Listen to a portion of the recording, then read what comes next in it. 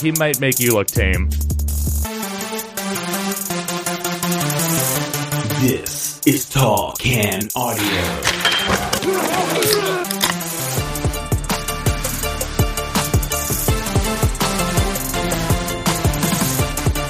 Episode 1091 of Tall Can Audio, kicking off another week. We're on Instagram and Twitter at Tall Can Audio. You know that. You've been slinging shit at me there for a very long time. Make sure you're subscribed to the podcast wherever you're hearing us right now as well. Apple Podcasts, Spotify, Google Pods, wherever you are.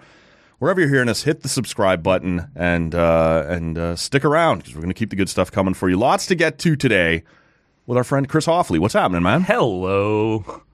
Good to have you back. Glad to be back in the studio here. You've already taken down a couple of my decorations I prepared for you. Well, some would call them decorations. Yeah. I would call them offensive propaganda. Okay. So I had the pleasure of coming here and having your Oshawa Generals flag right in my mic stand. Right, like literally. Yeah, right. You would have stared at it. But I brought you a gift to counter it, a beautiful Ottawa 67's pennant. Yeah. So. It balances out. It's going to go on your wall, hopefully, sometime here. Yeah. It's not yet. Maybe. We'll see how that plays out. There's still some space. There's space to my left. There is a little space. The walls are pretty full, but we'll find a time. Maybe with the Tall Can Audio Red Blacks jersey or something. Over there. That is that's a fine jersey. I know. It's very... Back in the Adidas days. Yeah, no, there's been some... I can't be buying new jerseys every time you guys change shit. That's not my... Well, that's how do you think I get paid? Well, I don't know what to tell you, man. By other people, no doubt. Want to let the good listener know that coming up this week, we're pretty sure...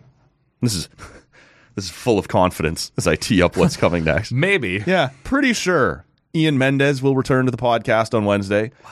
We've been trying to get that done for a little while now, and Ian's a busy guy, right? They keep him pretty well tied up. Ian is an absolute beauty. He is. And between his ringette coaching schedule and his actual day job, he's a pretty busy guy. He's a busy man, but big fan of the Mendez. Right. And on Thursday morning, can confirm, there's no questions here, Dan Schulman from the Blue Jays broadcast team and from ESPN will be back on the podcast. That's fun. Talk a little baseball. Back in season now. Looking forward to that, man. I may ask you a little bit about some baseball here, whether you caught any of the Jays opening weekend or not. We'll get to some of that. I want to talk about pitch clocks. Yes.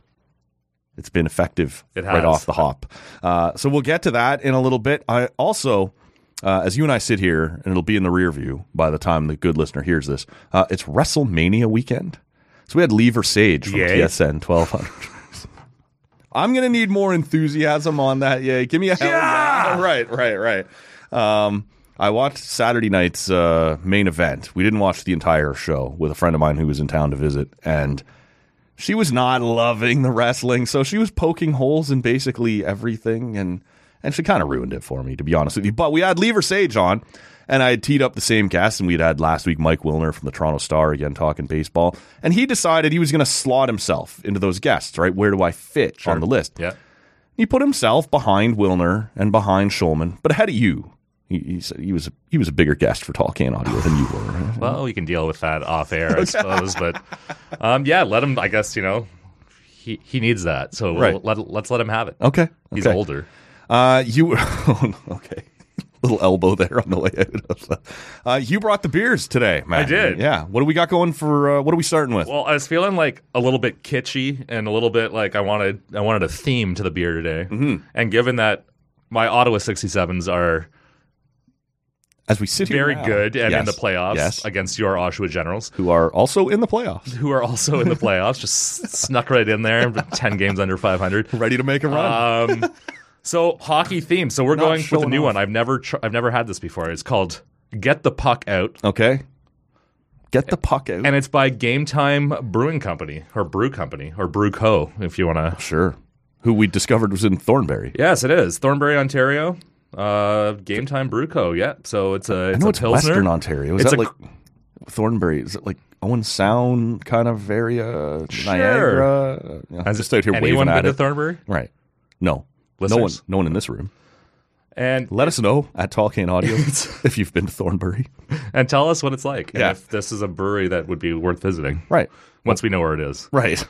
This crisp Pilsner has had its genesis on rinkside chats, tourney weekends away, and early morning practices. Okay. Founded in the rinks of Ontario by a group of families bonding over the shared joys and anguish of of hockey. This beer celebrates these lifelong friendships that will outlast any dream of making it to the show. Almost certain that's correct. Now get the puck out and grab a cold one. Okay. How do you not want to drink that? Right. So I'm all in, and I like a Pilsner, man. I do. I got the thrills for the pills today. I brought 2 Pilsners over. So. All right. Nice.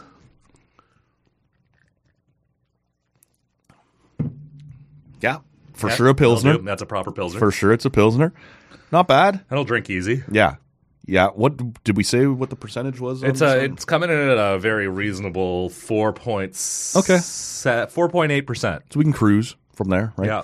We should probably talk a little bit about the bet we have going on right now. We definitely should do that. And as you and I sit here and record this now, right? Yes. Should have asked for odds, maybe, but didn't. So here we are. As you and I sit here now, and we'll keep an eye on it throughout the show. End of the first period, game 2, Jenny's and 67's scoreless. That's a win for you guys in itself, right? Game 1, Jen's went the entire first period without a shot, which I don't think. Have you ever seen that? I don't think I've ever seen that. I've worked with the 67s for 7 years. I've followed hockey my whole life, and I mean, it must have happened. It didn't fill me with confidence that things were about to go really well for us. 67s win game 1, 7-0. So yeah, we will take this scoreless first period, and we'll build on that. We'll go from here. But you know, I've decided to make a little wager. A couple of local charities and a couple of local beers. That's what playoffs are for, right? Right. Like, have some fun with it. Right. Chirp each other. Yeah, I came in for a good cause, riding my 10 games under 500 team, and said, "I'm taking on Hoff. Let's do this thing. Let's go." So if I win, and I will be vindicated. The Jennies are going to shock the world. It's going to be, and that 7-0 game 1 will just, put that burr in their saddle, and it will make the Disney movie that comes from this that much sweeter, right? Like when the Hawks beat the Ducks in This show is sponsored by hallucinogenic drugs today, by the way. Anyway, continue.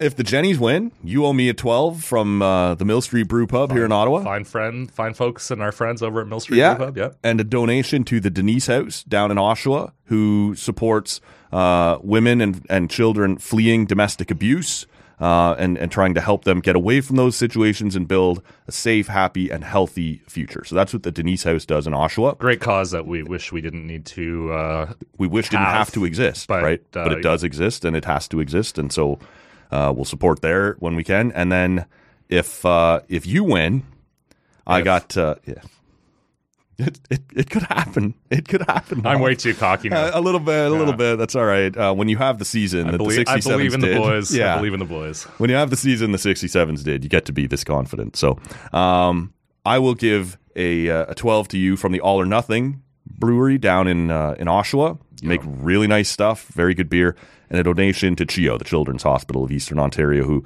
we've fundraised for on this podcast numerous times before.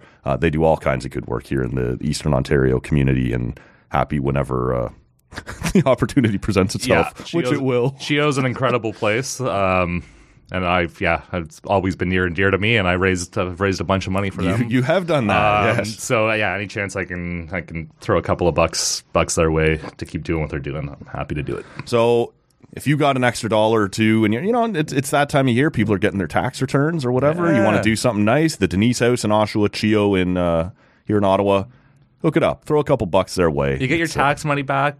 You turn it into a you get some money taxable donation, yes. And it's just a great, helpful cycle that you can embark on. 100%, man. How was the weekend? Get up to anything? Well, I watched your Maple Leafs hand it to my Sens last night, the Saturday night. I watched that too. Nothing like getting, sitting down to watch Saturday night hockey between two Canadian teams, but it is, we're at where we're at with the Sens right now. I know we're clinging on to like an alleged mathematical playoff chance right now, but it's you guys put a dagger into it. It's still good. It's still good. It's just a little airborne. Right. It's gone. Yeah, I know. Yeah, so I love whatever excuse I have to sit down and watch a hockey game, fantastic. But I was watching it at my favorite spot to have a pint and watch the hockey, which is the Glebe Central pub. Okay, in my hood near Lansdowne. Right, it's like my house, my pub, my work is all kind of on one 8 block within stumbling distance of each other. So unfortunately, one of the owners, actually both of the owners, but mainly one of the two co-owners is a rabid Leafs fan. Okay, I like this guy. He might make you look tame. Yeah. And so they do a bus from this pub for a lot of the Sens games to get people there and back. And this time they had 2 buses full of his family, his buddies, Leafs family, and there was just an insane amount of Leafs fans. They all came back into the pub after the game and feeling good. Yeah, it was horrifying. That was most of my weekend. I've taken one of those buses from the Lieutenant's Pump down on Elgin.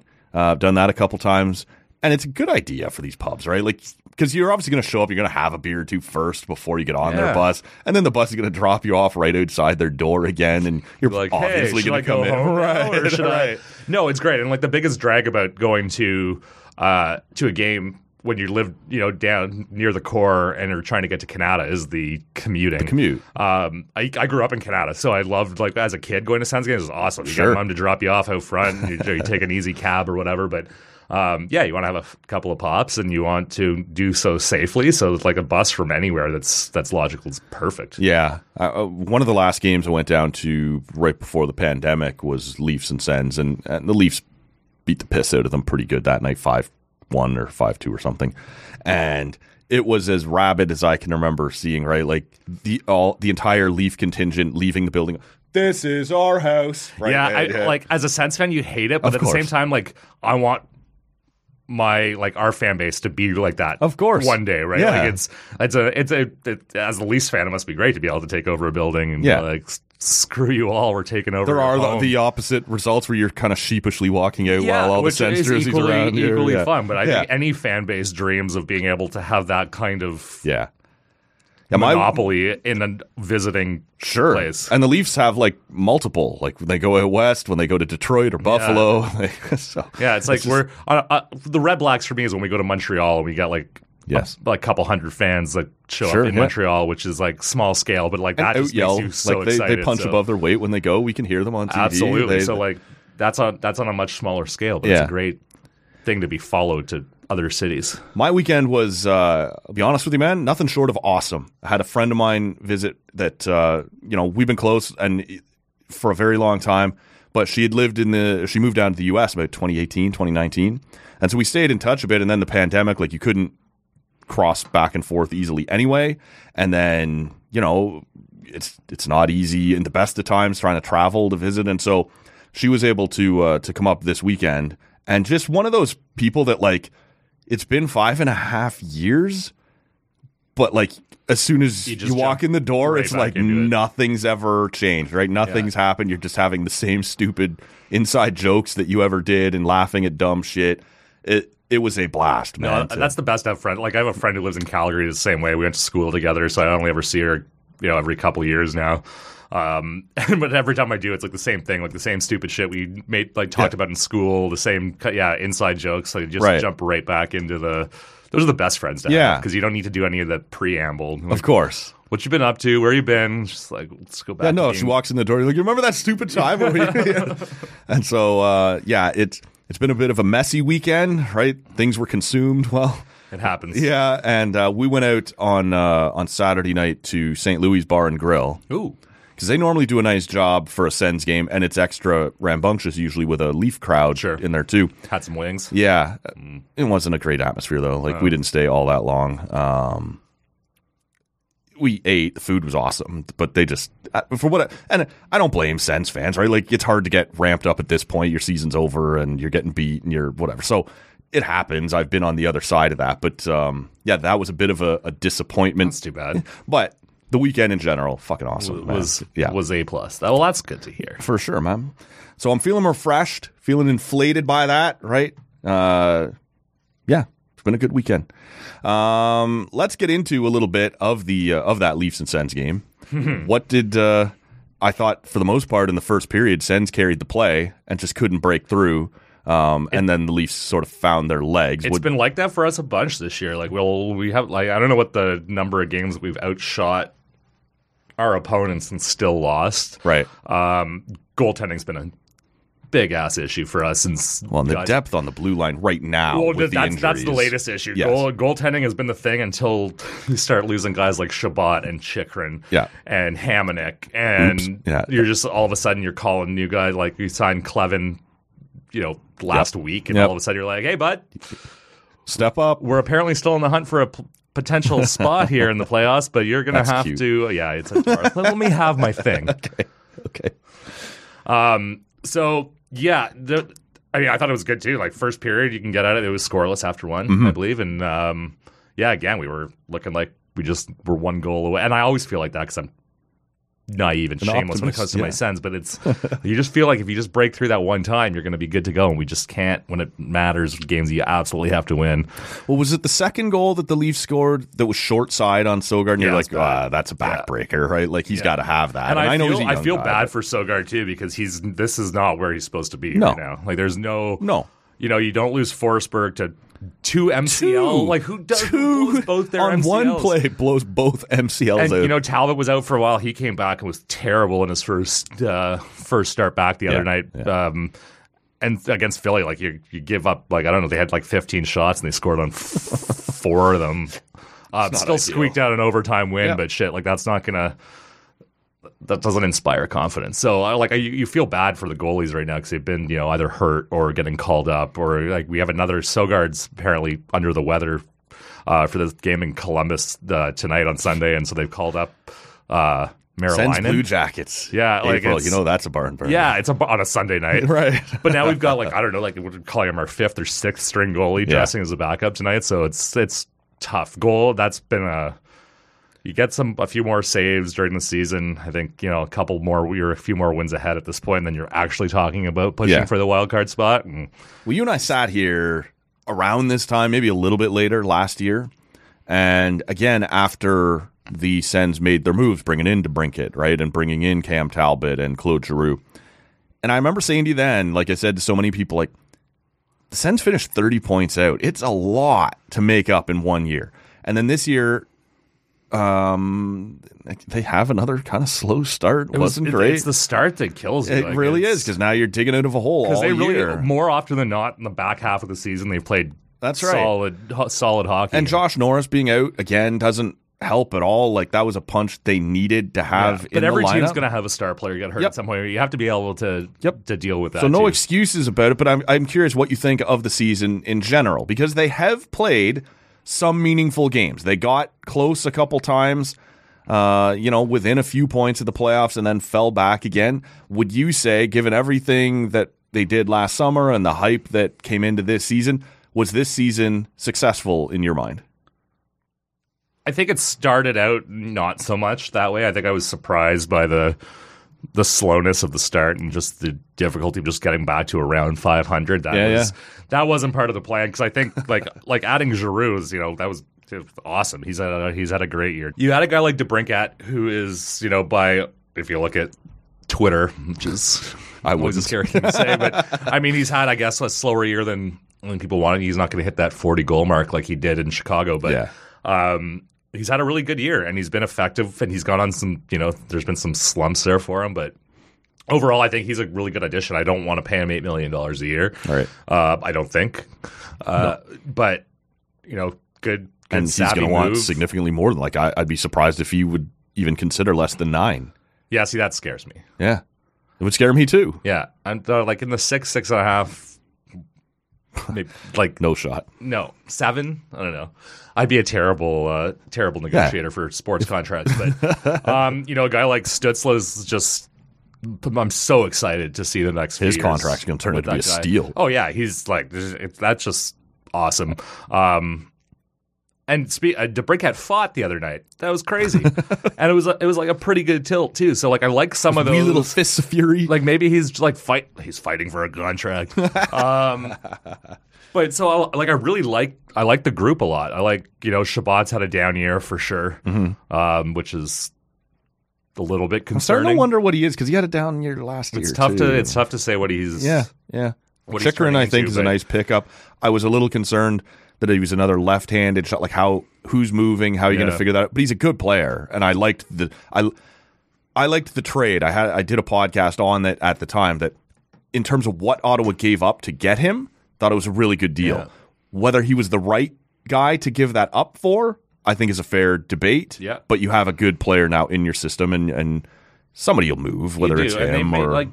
That's what's frustrating about this year, because there have been, the Chychrun deal was great for me. But again, he's been known as a little injury prone in his career to date, and sure enough, he's back on the shelf. But you like what you've seen from him early on, and again, 100%. It's not a huge long term commitment at this point. But I think they've made some good deals. I think this team is going in the right direction. I just think this year's been kind of weird. Injuries have been weird, and here we are, another sad Sens fan, just waiting to miss the playoffs again. Gorgeous, but we're so close. I really feel like they're so close to figuring this thing out a little bit more consistently. That consistency has been their biggest issue this year, I think. By the time Game 1 of the regular season starts next fall, and the Sens are opening up, they will almost certainly. Well, there will be new ownership in place. Yeah. Will Pierre Dorion still be GM?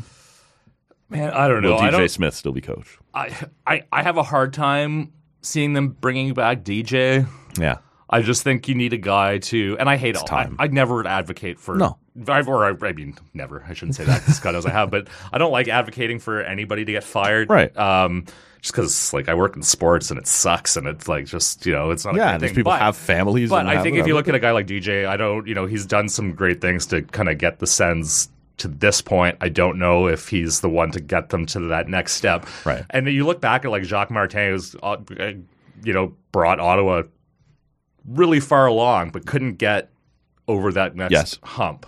He got them to make the playoffs for the first time ever. The kind of hump called Toronto.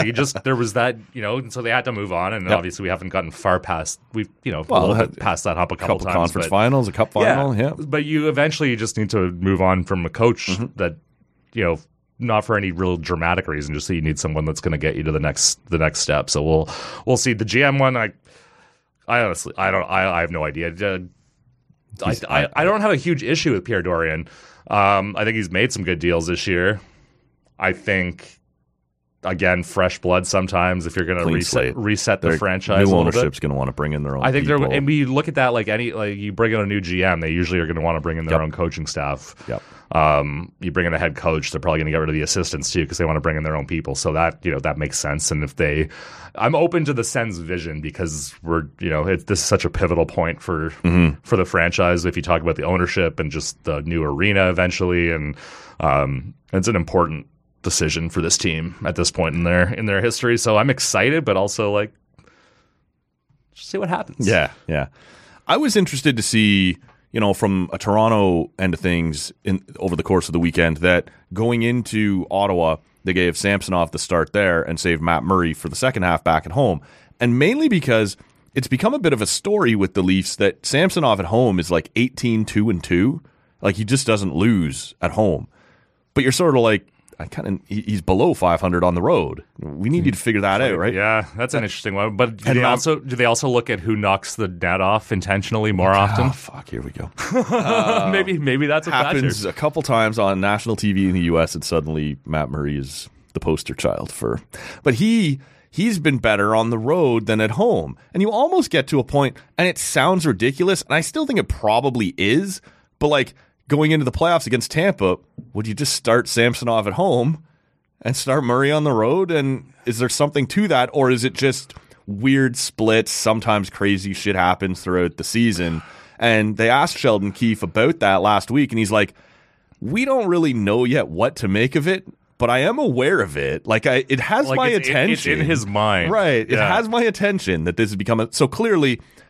they could have just as easily started Murray in Ottawa again this week. He was pretty good 2 weeks ago in Ottawa in that shootout game where Toronto gave up 50 some odd shots and Murray stopped 48 of them and win in the. You could have done that again, and then Samsonov plays the next night back at home against Detroit. But it feels to me like a conscious choice. No, Samsonov's going to go play on the road. Murray's going to play at home, and we're going to try and figure this out over the last couple weeks. Is this a thing, or is it just kind of randomness in the results Do you think there's anything, I don't think that you can go into the playoffs. This is our home guy and this is our road guy. I get the impulse to like at least think about it, at because least look at it. like the numbers, but I mean, what was the last time you saw something like that? Never. happen? No. Never. So I have a hard time. You've seen lots of teams use 2 goalies, but never based on the location of the game. You ride your guy, and the playoffs, it's all about building momentum, right? Like you need a guy to have, that somebody's got to get going. Workload. Like obviously, if the guy's banged up a little bit or whatever, or had a rough game, and you want to mix it up, then that's normal hockey stuff. But yeah, to say like you're playing the road games, you're playing the home games. It's weird though. I don't know if the Leafs are in a first round position to make a weird ass call like that.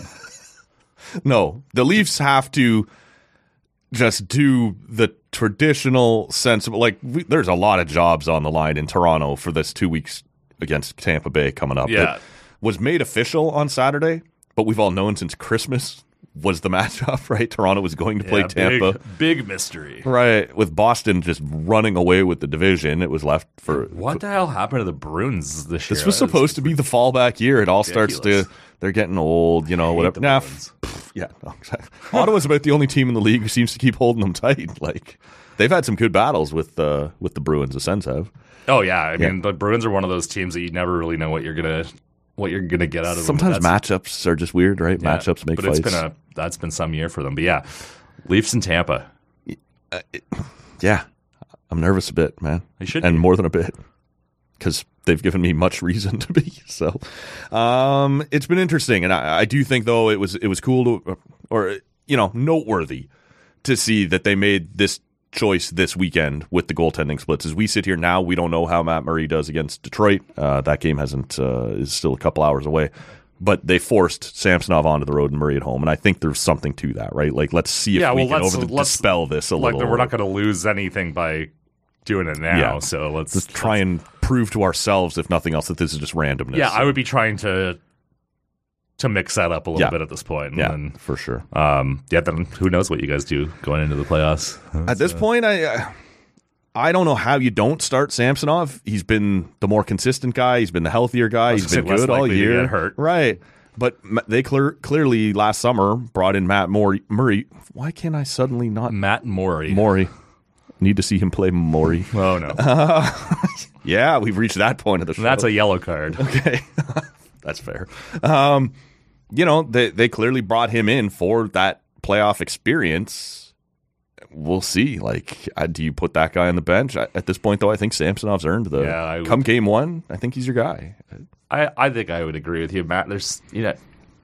Murray's still an inconsistent guy, and both with his play and his ability to be in there for you. In the game because of health issues. So I don't know. That's a tough one. But you got this better make the right decision. I know. There's no real room for error. People will burn Toronto to the ground, metaphorically. Hopefully, only metaphorically. No one in Toronto rides. You see, there's an ESPN too much traffic. 30 for 30 going to be done on the Vancouver riots. Yeah, I'm so excited. I'm going to watch the shit out of that. I saw they finished production on it. So hopefully that's coming out soon, because that's good. That was bonkers. It's going to be sweet, man. Yeah.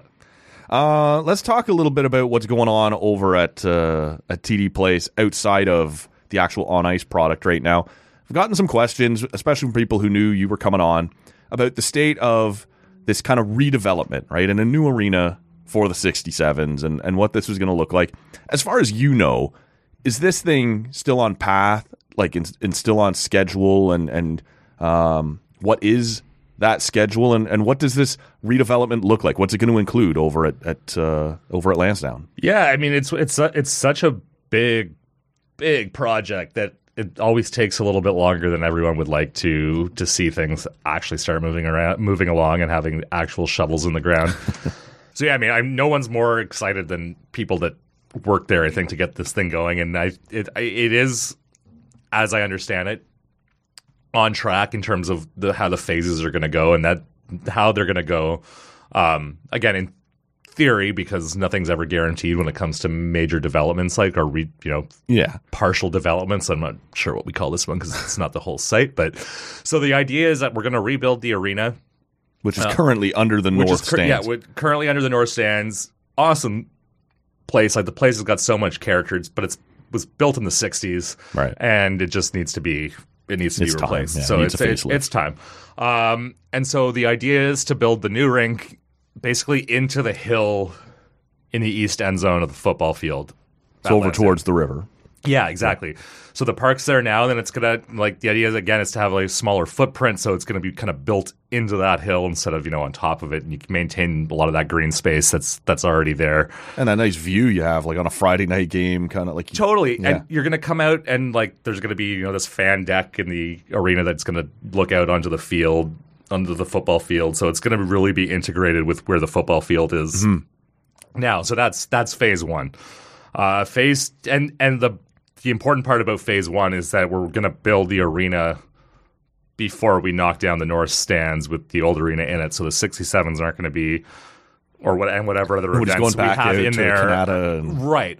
Because Canada, it had to happen, but it was tough on the fan base and the franchise. So the arena is going to be built, and then the old one will come down along with the north stands for phase two, and the north stands are going to be rebuilt. It'll be a little bit of a disruption in the sense that we're obviously not going to have those big north stands there for a season or two. So at that point, are we looking at like kind of the aluminum roll-in temporary? I think it'll be something like that. There's going to be some. We have those field level seats still that aren't part of, like, they're not attached to the north stand, so they don't have to come down with it. And then I know they're looking at options on how to maximize our capacity while going through something that obviously is going to take some of that capacity away for a little bit, because it's... How many seasons do you think that is an impact on the football team? I think it's going to be 2 seasons. Okay.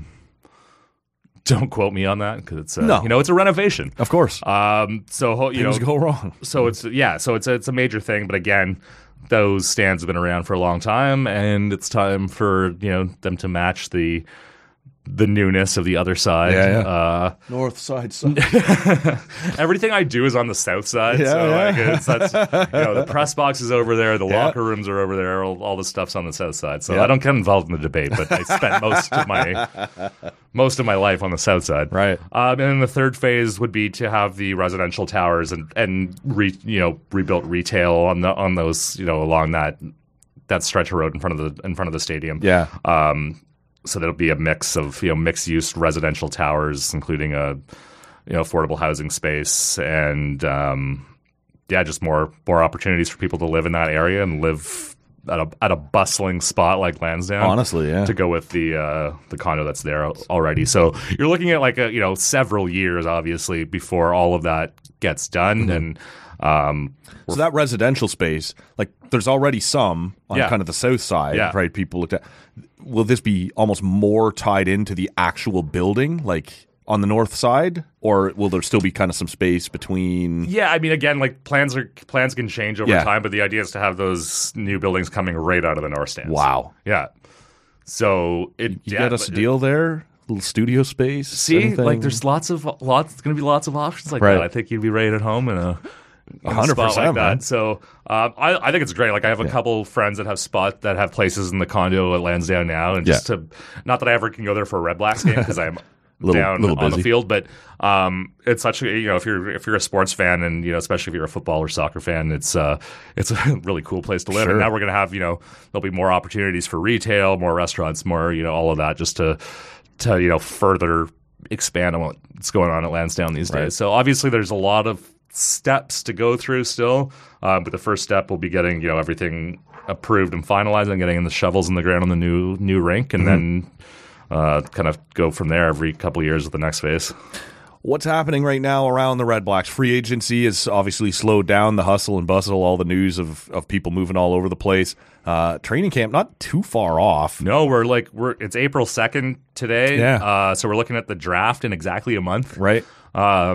So that's going to be the next significant thing for us. This will be Bob Dice's first full camp running the show. It will be, and then camp starts with the rookies, I think, on May 10th, and then the rest of the guys come and start a couple days later with the full group. So we're really getting there now. So I'm excited. Between the 67s being on what hopefully is going to be a long playoff run, and the Red Blacks getting going, myself and my second in command, Brandon Mackey, are going to be little busy? Exceptionally busy, but what better way to be busy? Right. how often does it come up right now? Obviously, results for the last couple of years haven't been what anyone either in the organization or the fan base have wanted them to be. They've been terrible, Matt. Right. And yet there's been this benefit of the doubt that is still being given to this organization, and everyone from fans on down, like the organization will obviously say all the positive things that they're going to say, but fans keep saying, and I'm one of them, it's a great place to watch a football game on a Friday night or a Saturday afternoon or something. The vibe is great. The staff do an awesome job, but they just keep losing at home. You don't want to lose anywhere, but like, how much of a point of conversation is it right now around that we have to give some pretty loyal season ticket holders and fans here a better product at home? Because frankly, everything but what's happened on the field is still very well regarded, still fantastic. Like everything I see online, our listeners that talk to me, still, it's fun to go. But, you know, how long can you ask people to keep walking out of there going, yeah, it was a fun night, but we lost again, right? No, that's the thing. I think that's the main conversation. Yeah. We talk about it a lot, both, you know, as a business, because obviously from the business side, it's like we have to win at home. Right. You just don't have the same, like the fans are amazing. Yeah. But again, you can't keep treating them to. I'm less likely to buy a hat this Friday if 100%. we just keep losing. You might still go right? to the games, but you may not have that, you know, third beer. Right. And buy the jersey. You may force me to have the third beer.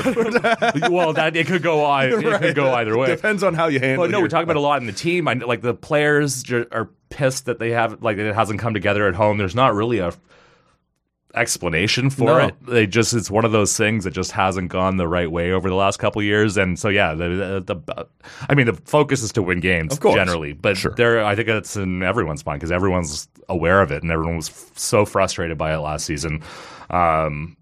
So yeah, we talk about it a fair amount, and especially in my world, which kind of straddles the business and sports side. Yeah, I get it from every end. Like yes. I don't know how many people I know that have tickets to the Red Blacks. Like it's a lot, and I hear they're not like subtle either. Like It's not like, oh, I know Hoff, so I'm going to be like beat around the bush on this. They'll text me and be like, "What the fuck is going on? Yeah, like, let's get going." So I mean, again, I always say like nobody wants it. I know the fans want it, but nobody wants it more than the people in this building that do this every day for a living, whether you're a player or staff. So it's like it's got to happen. And this season, free agency was great. Sean Burke is just an awesome guy to work with and work for, and to watch. You know put his stamp on what this team's going to look like. But I'm so friggin' excited to have Bob Dice running the show from the beginning this year because Bob's just a legend. Tell me a little bit about that guy, because he's been running special teams here. He moves up now. He's going to run the show after Lapo steps away. There was a lot of people online, and I get it. You can't always listen to the fans. But the fans that I follow were like, glad to see him have the interim job down the stretch here to finish out the season, but I hope he gets a fair shot at this, right? There's a lot of respect for Dice out there. What is it that makes fans and players like... What makes Bob Dice the right guy to do this job right now, and what makes him so popular? He's one of those guys that you know what you're getting with. He's got this interesting mix of being a player's coach, but also one of the more intense people you've ever met. So like, I mean, I've never seen a guy like blow a fuse on the sideline like coaches quite the way Bob does. Like, he's loud and angry, but incredibly articulate when he does it. And it's like, it's made me crack most up. of us lose our vocabulary. It's made me crack up so many times. So I'm like, man, if I was that pissed, I wouldn't be able to get like 3 syllables together. No, I got 6 words in my vocabulary at that level. Yeah, like he's just like, he's got some legendary moments that way, but he's also just one of those coaches who's just like he gives it absolutely everything he's got in his brain to make players better, and he loves it, and you can feel the passion that he coaches with. And again, goes to his intensity as a coach. Like he never misses anything. He knows, like, even as a special teams coordinator, he was always like kind of keenly aware of everything that was going on the field. Right. He's been a head coach before, as an interim head coach with Saskatchewan before he came to Ottawa. So he's done it. And yeah, it's one of those things that just, some people are just you're drawn to them, and players are like that with Bob. He's a guy that like to play or to work for, but you really don't want to fuck things up. Because he does demand a lot out of his people, and you want to just like you want to work for him because he's just one of those. It's hard to explain. He's just one of those guys that just kind of gets the best out of his play. Like the players, I heard from so many of the players during the coaching thing, and it was basically all like, "It's got to be Dice, man." Right. So again, he's been in the league a long time. He's an experienced guy, and his give a shit meter is just massive. Off the fucking charts, yeah. And almost not that these players aren't working hard or aren't accountable, but once they stand up for him too, like, well, then you better go get this done now, right? Like, we've given you kind of that support you want. We've given you the guy you want. So I'm intrigued by that. Look, we got a bunch of stuff still I want to talk about, but I got one more for you on the Red Blacks, and that is the health of Jeremiah Masoli coming into this season. You could almost see, was it week 3 when he went down? Week 2? Yeah. It was brutal. And any team that loses its starting quarterback is in trouble immediately. But you do your best and you try and hold out some hope that they can pull this thing together. But the team was just obviously never the same. And you knew it was a long shot at best that Masoli would be back during the 2022 season. But where is he at now? What's his attitude like right now? What's his approach at coming into training camp this year? Where are we at with Jeremiah Masoli right now? He is good to go. He's like I've seen him a few times over the offseason. Actually, we ran into each other bowling over March As break. you do. Over March break. I had my stepsisters out bowling while they were off school. He had his kids there, and he comes over. He's like, "Thought that was you." 5 or 10 pin, Hoff? What are we doing here? It was 5 pin. It was 5 pin. I don't know if you can find 10 pin in the city anymore. Oh, it's really? It's hard to it's hard to come by. I was never going to get a 10 pin. I only chirped him a little bit when I saw one shot. I was like, it's a good thing you're good at throwing a football. Throw that overhand.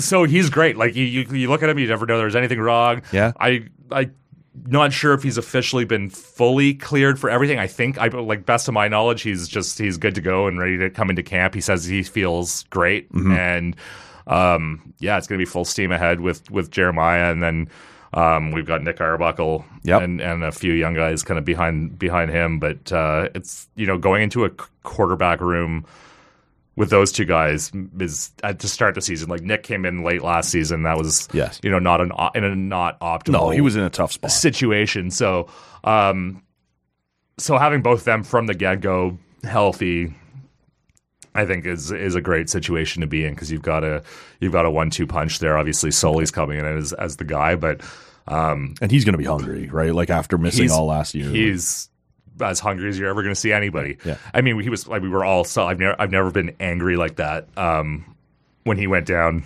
No, that Nate Bahar rant we've played on this show a couple times. 100%. Like everyone it was the most raw kind of anger that I've ever felt from that group, and myself included. Like everyone wanted to scream or fight or whatever. Like it was a weird night. But Jeremiah was around a lot. Once he had some issues with his surgery. He had an infection and had to go. But once he was mostly recovered, he was back, like, in a cast, in a walking boot, all that. He was around the team. Guys just love the man, and see him step foot on the field again. Started to see behind the R, cool little series, right? Like that's the best thing. Like Josh just put together something that way that's so good, man. So special, and you see, and like we don't censor anything. Like it was a bad season. Yep. So here it is. A lot of bad shit happened, including Jeremiah going down, and like here, because like I mean, in a perfect world, we go from that to like this monumental success story this coming season. Sure. So we want to have that rags to riches thing, and we want to have all that in the can, and like there's so much stuff that Josh has that hasn't been used yet, like his archives stuff. I mean, some stuff will never get used, but you get as much as you can. He's there, and he's put together a little team, especially on game days, and there's going to be a lot more to come on that front. And Josh and I travel together with the team on the road, so I'm just so fired up to get back out there this year with him and the boys. So it's gonna be a good one. Josh was on the show within the last couple of months and took us behind the scenes on that Behind the R series that he put together. So if you haven't had a chance to check out that episode of the podcast, it's at talkcanaudio.com, and just search Behind the R on YouTube and watch the things he put together.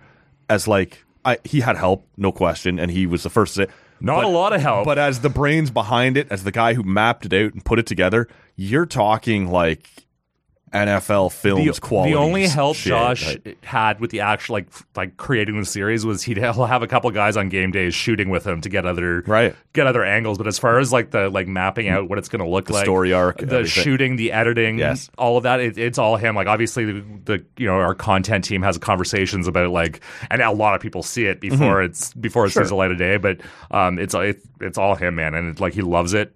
Most he was of the such time. an interesting guest to have in here, and just. As I'm asking him to take me through this, what you can see the wheels turning as he goes back through it and how he put it all together. I don't know how really he does it, man. interesting He's got like 4 kids. Yeah. He looks like super dad. Like he's always like his kids are his top thing all course, the time. yeah. But he doesn't sleep. He does energy drink reviews a lot. I actually think he doesn't sleep. We talked about that when he came in. He was like, "I hope you don't mind. I'm going to pass on the beer. I will have an energy drink or two because I'm going home to do like 6 more hours." It's very on brand. I don't know. I really don't know how he does it. He's came in and turned the whole content thing on its head in the best way possible. Josh O'Connor, he was on Tall Can Audio. He did Behind the Arc. Check both of those out.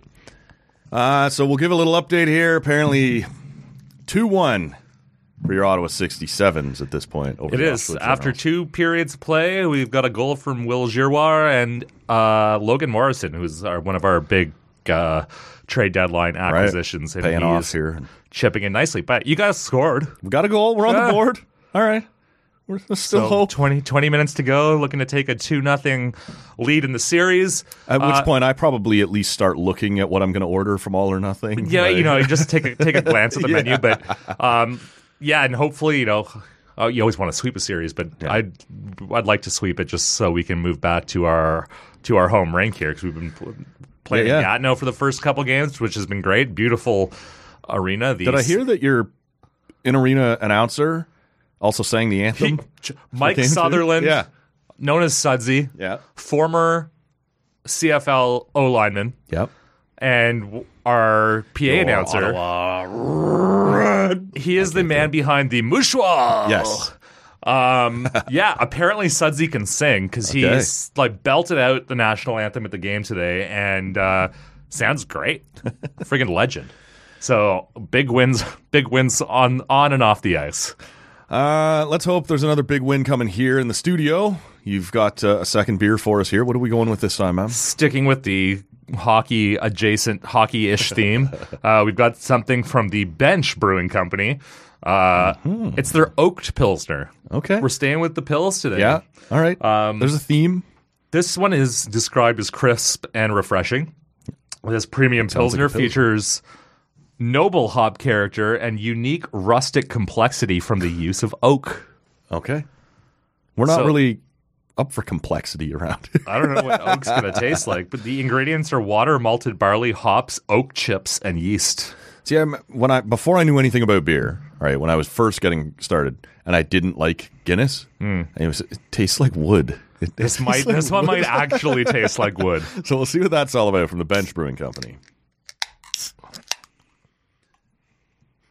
It smells like beer. It does smell like beer. Yeah. It doesn't smell like wood. Well, I like that. Yeah. It's different than the last one. It is. It doesn't have the same kind of... I guess it's oak. Oaky? I guess it's oak. It has an added... Do you get the oaky notes? Notes. Love some notes, man. Always get lots of notes on Twitter. People.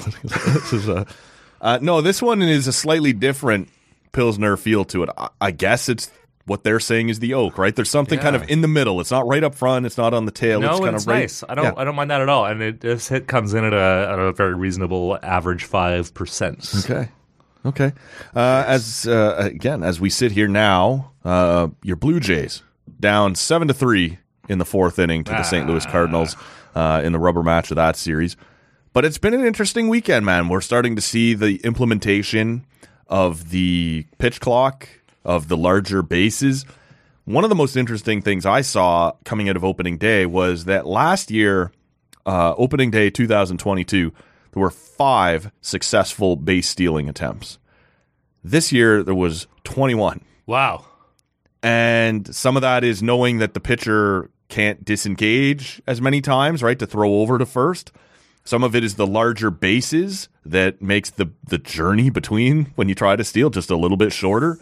There was a 91.3 success rate of catchers or of stolen attempts, like catchers not being able to throw out a guy trying to steal second. I love a stolen base attempt in baseball. Because there's so few like really exciting parts of the game. Like somebody out there just running wild. It's like the quickest part of the game, really. And it's just such a And no, I didn't even think about that. But so the pitch clock, which I really like, so it keeps going if he checks the runner at first. So you are only allowed to throw over twice is the thing. So if you throw over once, right, you can throw a third time, but if he's not, like if you don't get him, it's just a balk. Like he gets to move to second, the guy at the plate gets to move to first. A lot. So it's moving things along, but I almost wonder if and we'll see as things move along, but a 91% steal success rate is going to change the game completely. Guys will just be out there going. Yeah, it's huge. I wonder what catchers are going to do. Or like, can they do anything? Like, can they just? Do you even just not bother throwing because you risk throwing it out into center field if you miss? Or do you throw a lot more when the guy's not stealing? Yeah. This is going to be fascinating to watch, man. But the pitch clock, I like the pitch clock a lot because baseball games can be excruciatingly so long. Yes. Yeah. Like a good game, if it carries on, fine. But there's so many games. I don't need a 5 hour Well, anytime you walk into Fenway or Yankee Stadium, it was guaranteed 4 hours. And there's just so much there's so many theatrics behind. Yeah, it's like all like just stop fucking pitch. Right. Like just get it going. No one wants to be here all night. And the average game length this weekend from opening weekend last year is down like 21 minutes, which is massive. Yeah, it doesn't seem like a lot, but in one weekend, that's a huge average. Can you imagine if you took 21 minutes off an NHL game? Right, it would be like an OHL game, which is a great length because you don't have the same amount of TV timeouts and all that stuff. So I don't know. You don't want to make it too short. No. But I want people to spend the same amount for your ticket and to come to a game and feel like they saw a whole game without feeling like you're like the product's being rushed. But this, I think, was a no-brainer for baseball. Yeah, like if you can move the average game length from 3:05 to 2:45 or something, like that's fun. We're now back into that window I expected of a pro sports thing. Was the bigger bases? Was that like I'm not the biggest baseball follower in the world as much as I like the Jays, but the bigger bases was a safety thing. Part of it, right? Because if I got a foot on the bag while I'm reaching out from the shortstop throwing across. You've seen some gruesome injuries. Right. Like people stepping on each other and whatever. So it gives a little more space on the bag for, the guy running down the baseline and the first baseman mainly, right, reaching out, trying to get the ball or reach back. And need those big, like, orange and white bags, like having, like, beer league baseball, like Little League, like the double base. Yeah. The first inning and the third inning and the fifth inning are beer innings. I know how to play softball. It's been cool to watch, man. I am a little bit worried would be overstating it. But if you're going to have a 90% plus success rate on base stealing, that changes the game completely. Guys will just be going all the time. So I think at this point, you're locked in for 2023. Yeah. The pitch clock is here to stay for sure. But I wouldn't be shocked if at the end of this season, they check out the base size and go, that was a step too far, and part of it is just even without the disengagements for the pitcher, right? How many times he can throw over there. He now has a limited amount of time to throw. If he hasn't thrown over to get me at first yet, like I can keep taking an extra step. He's got to go home now, right? The clock's running down on him. So it's been interesting to watch, man, and that's a huge change to baseball. For me, I really like when any pro sports league looks and makes some interesting rule tweaks. The NFL's the most successful league in North America. They're not afraid every winter to go, we don't like this. Let's play around. I mean, the NFL has its own problems with rules that don't their problem is not calling shit the same way, right? Because no one really knows what they're. They've made massive changes. You know what? What I'd like to see change, like across sports, right? I mean, just for hockey specifically, but like if I got to pick one rule change for sports right now, overtime, 3-on-3 overtime in hockey. Once you go into the offensive zone, you can't take it back over center. Circle back out. You can take it outside your blue line, but don't cross the red line because it's getting like you're getting the goalie involved, like a soccer game now, and it's weird. And it's I love the 3-on-3. I think you should get rid of the shootout. Do more 3-on-3, but also don't fuck around with this. Like, let's just okay, there's nothing there. I'm going to go back all the way into my own zone. Let everybody change. I'll pass. Then they'll circle back so I can get off. Because the 3-on-3 when they're firing and they're attacking, like that's the most exciting thing in hockey. If you'll allow me to just boast for a second. Sure. When 3-on-3 came in, it hasn't panned out exactly the way I said, but the coaches will figure this out. They'll find a way. And you'll go into the zone, and I said, incorrectly, someone will go in and you'll pin the puck like on a penalty kill to the boards while your other guys change or something. This won't be just run and gun forever. Coaches will figure this out. And it turned out it was a more logical. The guy doesn't take it in and pin it to the wall. He circles back, hands it off. He goes off. Someone else hands it off. They go off, and we get our change. And sometimes you can have an overtime where there's only been like 2 possessions. Like your team had one and I had one, and it was because we didn't get it this time. Circle back out, pass it off, make the change, circle back. I just think it makes it like a really cool thing disjointed. It's coaching. Once we're doing this, I'm going to try and find the way to win this. I love right? that. If I was a coach, I'd be doing the same thing. Right. But I think if you're looking at like freshening up the overtime, I think we look back a little bit unfairly. When the shootout came in, people found it exciting. There's no question about it. For like a year. Yeah, but we did. And so 3-on-3 for a couple of years. It had more staying power, but now we're at that point where you're just like, oh fuck, like here he goes again. I still love it. I like for the most part, like I love the 3-on-3 and I want more of it. Like I want to get rid of the shootout and extend it. For me, this is everyone says, well, the shootout's just a skills competition. 3-on-3 never happens in a real game either. Like no, we can exceptionally rarely. Right. We can it's just a different type of skills competition. It's pond hockey. Yeah, and it's fun. Yeah. Like I'm not trying to say it's never enjoyable, but to pretend that the shootout is completely illegitimate, but 3-on-3 is like, no, that's real hockey. But if you had to pick one or the other, you take the 3-on-3. Of course I would. Of course I would. But, and because I just think it also, like, I saw a penalty shot in a game recently, and the penalty shot's awesome. Yeah. And I feel like the shootout just makes it less diminished awesome. It? Yeah. Maybe. I don't know. I don't know.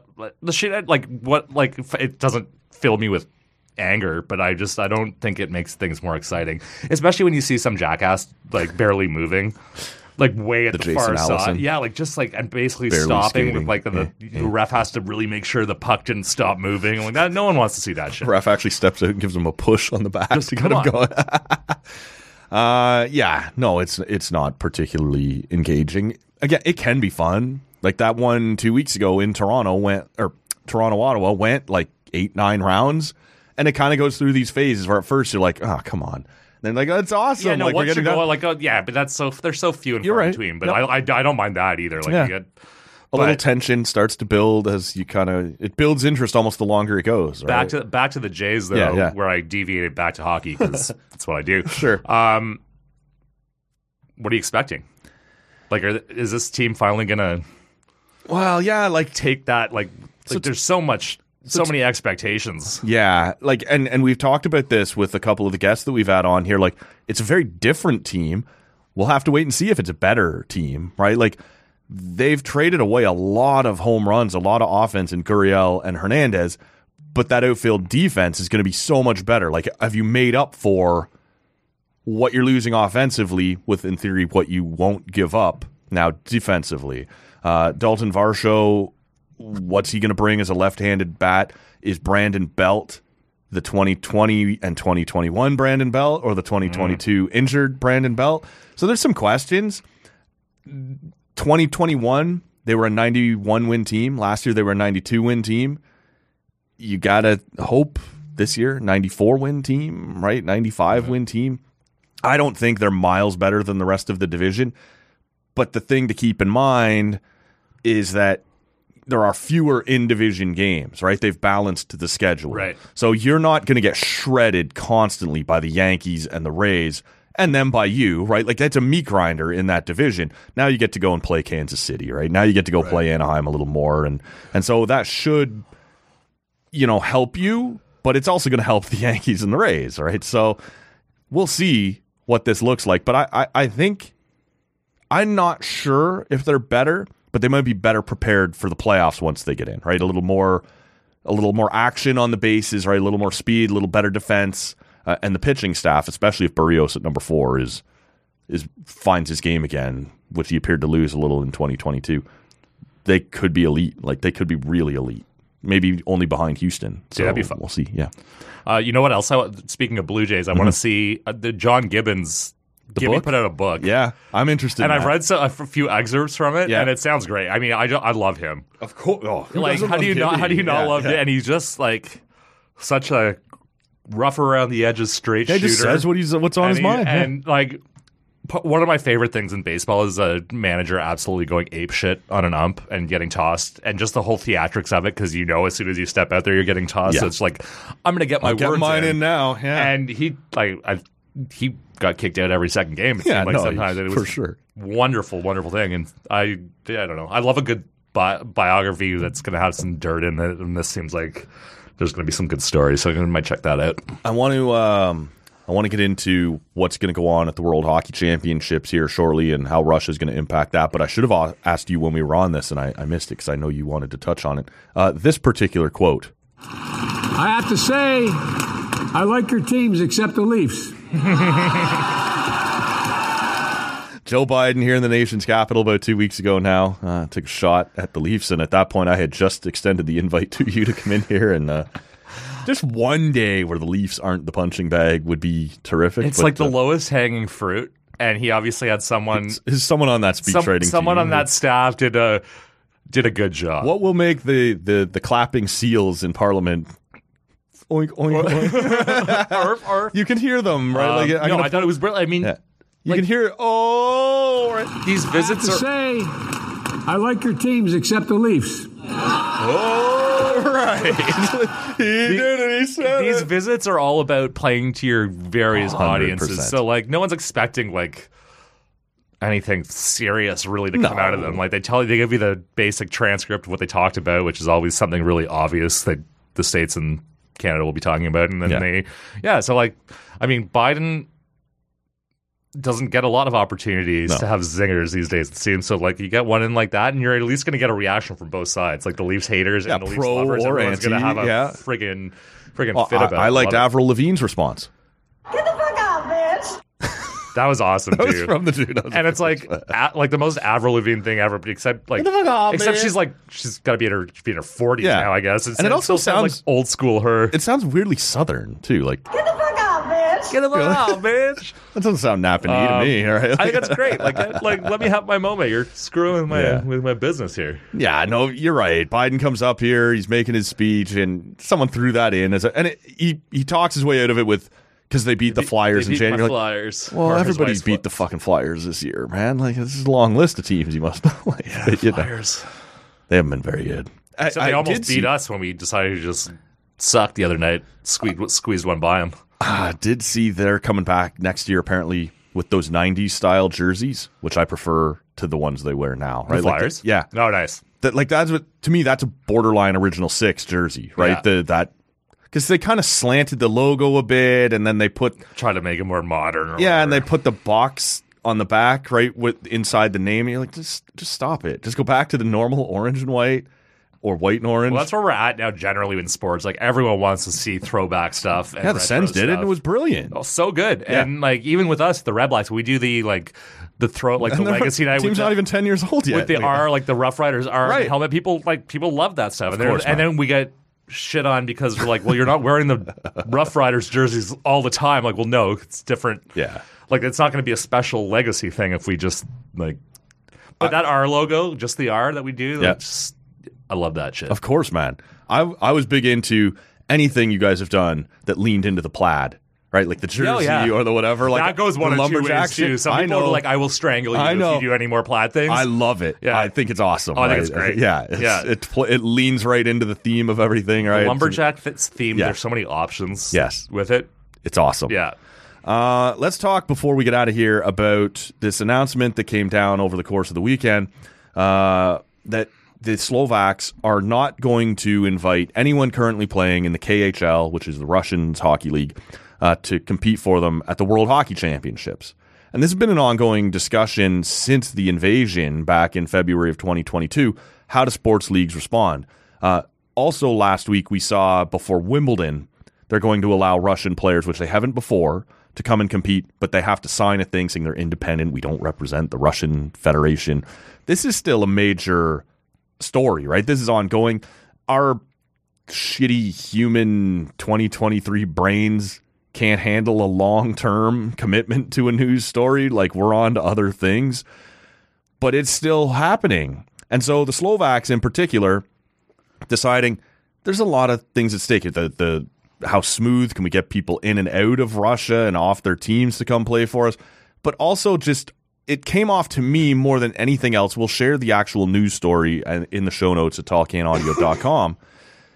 But it felt to me more than anything else like a reminder to our players, hey, maybe don't go play there, right? Like an enticement. If you want to represent our national team, don't play for Russia. Like, did that read differently to you at all? Or was this, they said all the right things, they used the right language, but it was, don't go play in that league. This is a really interesting one for me because it's one thing to not want like Russian players doing like coming to like whatever XYZ tournament. Mm-hmm. It's another thing to be a different country, to have punish your people own guys in that particular country and say, mm-hmm.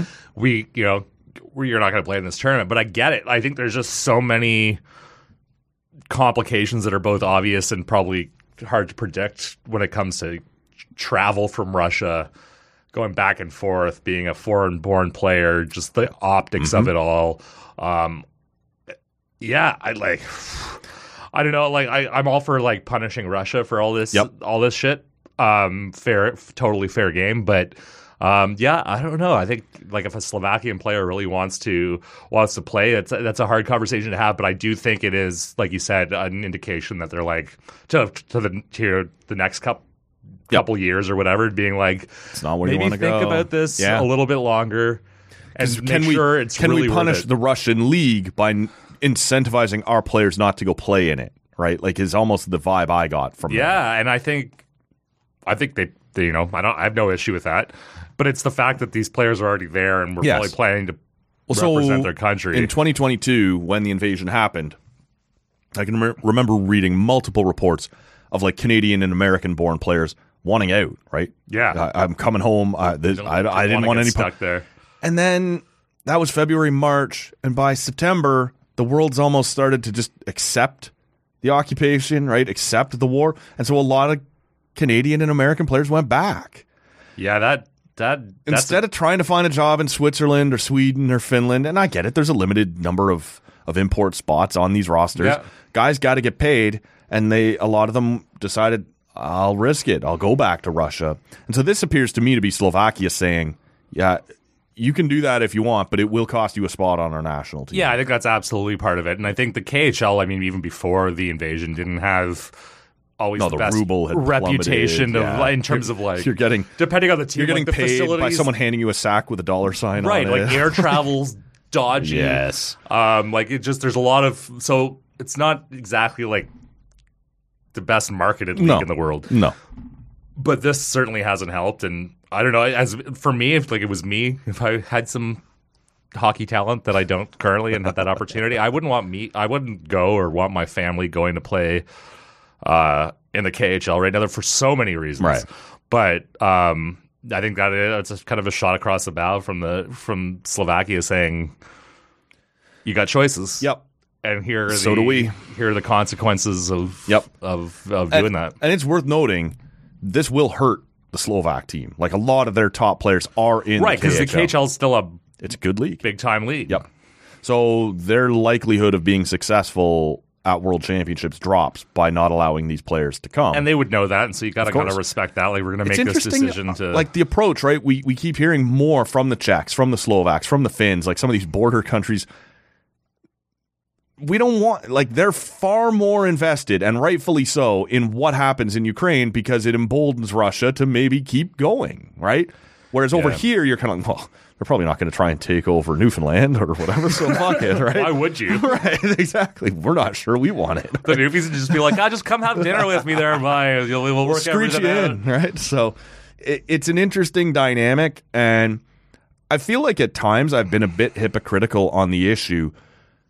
I felt like it might be a little over the top for Wimbledon to not allow Russian players to play. because to me, that's an individual sport. You're there, you represent yourself. I understand banning national teams from Russia, right? You represent Russia. That's the whole deal. But if I'm just a guy touring around playing tennis, it's not really it is an international sport, but it's not, right? Like, we don't wear our... I guess it depends how much of a Putin loyalist. Right, that, like, yeah. Any well, and that's player, it. Now and that's what they want to. That's what they want to avoid. Of course, yeah. Like, you don't want to have some Russian guy come to to Wimbledon, like the snobbiest of probably any tournament ever, being like in any sport, having someone come over and like using their on-court interview to be like, "Go Putin!" Right? Like, no, that would be bad. Long live the motherland. Yeah. So. I mean, that's just being. I mean, you see that in international hockey, where it's like, or the Olympics, where it's like Russia's there, but not but there, but not. No flag. Olympic athletes from Russia, is that better somehow? I don't know. I feel like that you're splitting hairs in a pretty 100%. significant way at that point. Yes. But there's not really a playbook for this kind of thing at this point in modern sports. We were supposed to have a World Cup of hockey in 2024. And the NHL came out and said, well, given the situation, the occupation, lazy. But so they write all their statements. All the, Gary said, well, the other countries, many countries have refused to play against Russia, so we can't do this. I'm like, dude, the problem isn't the other countries who don't want to play Russia. Just don't invite Russia. Like, you can lean on them. No one's going to mind. Right. You can lean on them. This is a way to put pressure on them, because in Russia, national teams and sports are essentially an extension of the military. We are out there creating pro-Russian propaganda. Look how great we are. And if you want to, it's not to the same degree, but for lots of countries, sports is an extension of look how great we are. I generally just have, I don't have any sympathy for it, and I don't I'm good with that. Like, you want to pick that one country. It was so weird to me to hear the NHL, who always gets it wrong, but say the other countries refuse to play Russia, so we can't have a World Cup. It's such Don't a bizarre, invite Russia. It's so easy. And like, I have a few good friends that are Ukrainian, right, including AJ Jakubek. Yeah. So I know it's obviously really close to him. But like, no one, like, just don't invite them. Yes. Like, it's not. We don't know how to do it without Russia. Like, play stupid games, win stupid prizes, invade a country for no reason. Like, don't get to play hockey. You probably don't get to come anymore. Yeah. This isn't complicated. I don't know. Some of it's so obviously obvious that it just sounds stupid to say out loud. So obviously obvious. We're getting very articulate in this episode. Yeah, couple pints in. This is how this goes. I would also like to just interrupt quickly to. I was going to ask where we update. Where Logan Morrison has scored his second of the game to give Ottawa a 3-1 third period lead over the Oshawa Generals. A friend of mine who was not from Oshawa, and he always used to call them the Oshawa Genitals. It's not clever, but it is clever. Childish as hell, but it makes me thought it was funny. Yeah, I also 12 years always old. thought it was funny too. Yeah, so Jenny's looking like they're in trouble, but heading home back to the formerly General Motors Center. I think now it's the I forget. It's named after a real estate company. Honestly, it's I'm going to look it up right now. Okay. Looking like they're in trouble, though, and as most would have predicted going in. But we were talking about it's the Tribute Community Center. Community Center. That's we what were talking about it before. before we started recording. But as much as I obviously want to beat the Oshawa Generals, their social media game 100% is so good. Been on fire lately. And I just like, even when they lose, when they win, when like other teams are chirping them, like they're just and when it's for a cause. I feel bad right now because his name is escaping me. Okay. We follow each other on Twitter, but the guy who runs the Gens admin, right. Well, they're doing an awesome job. It's so good, and like the way they knock around transphobes or homophobes that come into their mention, like it's just it's a master class, and like it's been brilliant. It reminds me to be proud of being an Oshawa Generals fan, right? Yeah, it's I can respect that, and even like when we were trouncing them in the first game, they had some funny like Do we have any good news to post? Like, no, not really. So props to them for that, because it really is. It's clever and it's punchy and it's like it's sincere, and I think that just makes good social media. Well, we'll see how this all plays out timeline wise, but maybe when the All or Nothing beers inevitably arrive, we'll have you back in studio and we'll try them on the mic instead of just handing them over. Absolutely. Insist you come back and do it here. Let's do it. Appreciate you coming in, man. This was fun. Always a pleasure. Weekend. I love doing this. Yeah. Not just because of the beer. You're fairly good company too, and we always have good chats. So. Well, and this time you brought the beer. I did bring the beer this time. Yeah, we love that. I didn't the last 2 times because I'm just a freeloader. But that's the way it works. Today I was like, I'm bringing him some 67s. Yeah, branded thing, and I'm bringing the pints. So we had a couple of hockey-themed pints, and they both went down very nicely. Gorgeous, man. They have gone down very nicely. So, it looks like your Jenny's going to be down 2-0 here come Monday morning to the 67s. Your Jenny's. My Jenny's to your 67s. That's how that goes. We'll wind this one down here. Like I said, stick around later on in the week. We're pretty sure Ian Mendez is going to be here. For sure, Dan Schulman is going to be here. Going to be a fun week on the podcast. Hoff, thanks a lot, man. Appreciate it as always. My pleasure. Thanks, man. He is on social media at Chris Hoffley on Twitter and on Instagram at Hoff on Sports. We are on social media at Tall Can Audio, and make sure you're subscribed wherever you're hearing us right now. With all that out of the way, we'll wind this one down. Thank you so much for listening to episode 1091 of Tall Can Audio. Fuck, man. Thank you, guys. The hell is that? Number one bullshit. Oh, number one bullshit. Why are you so pissy?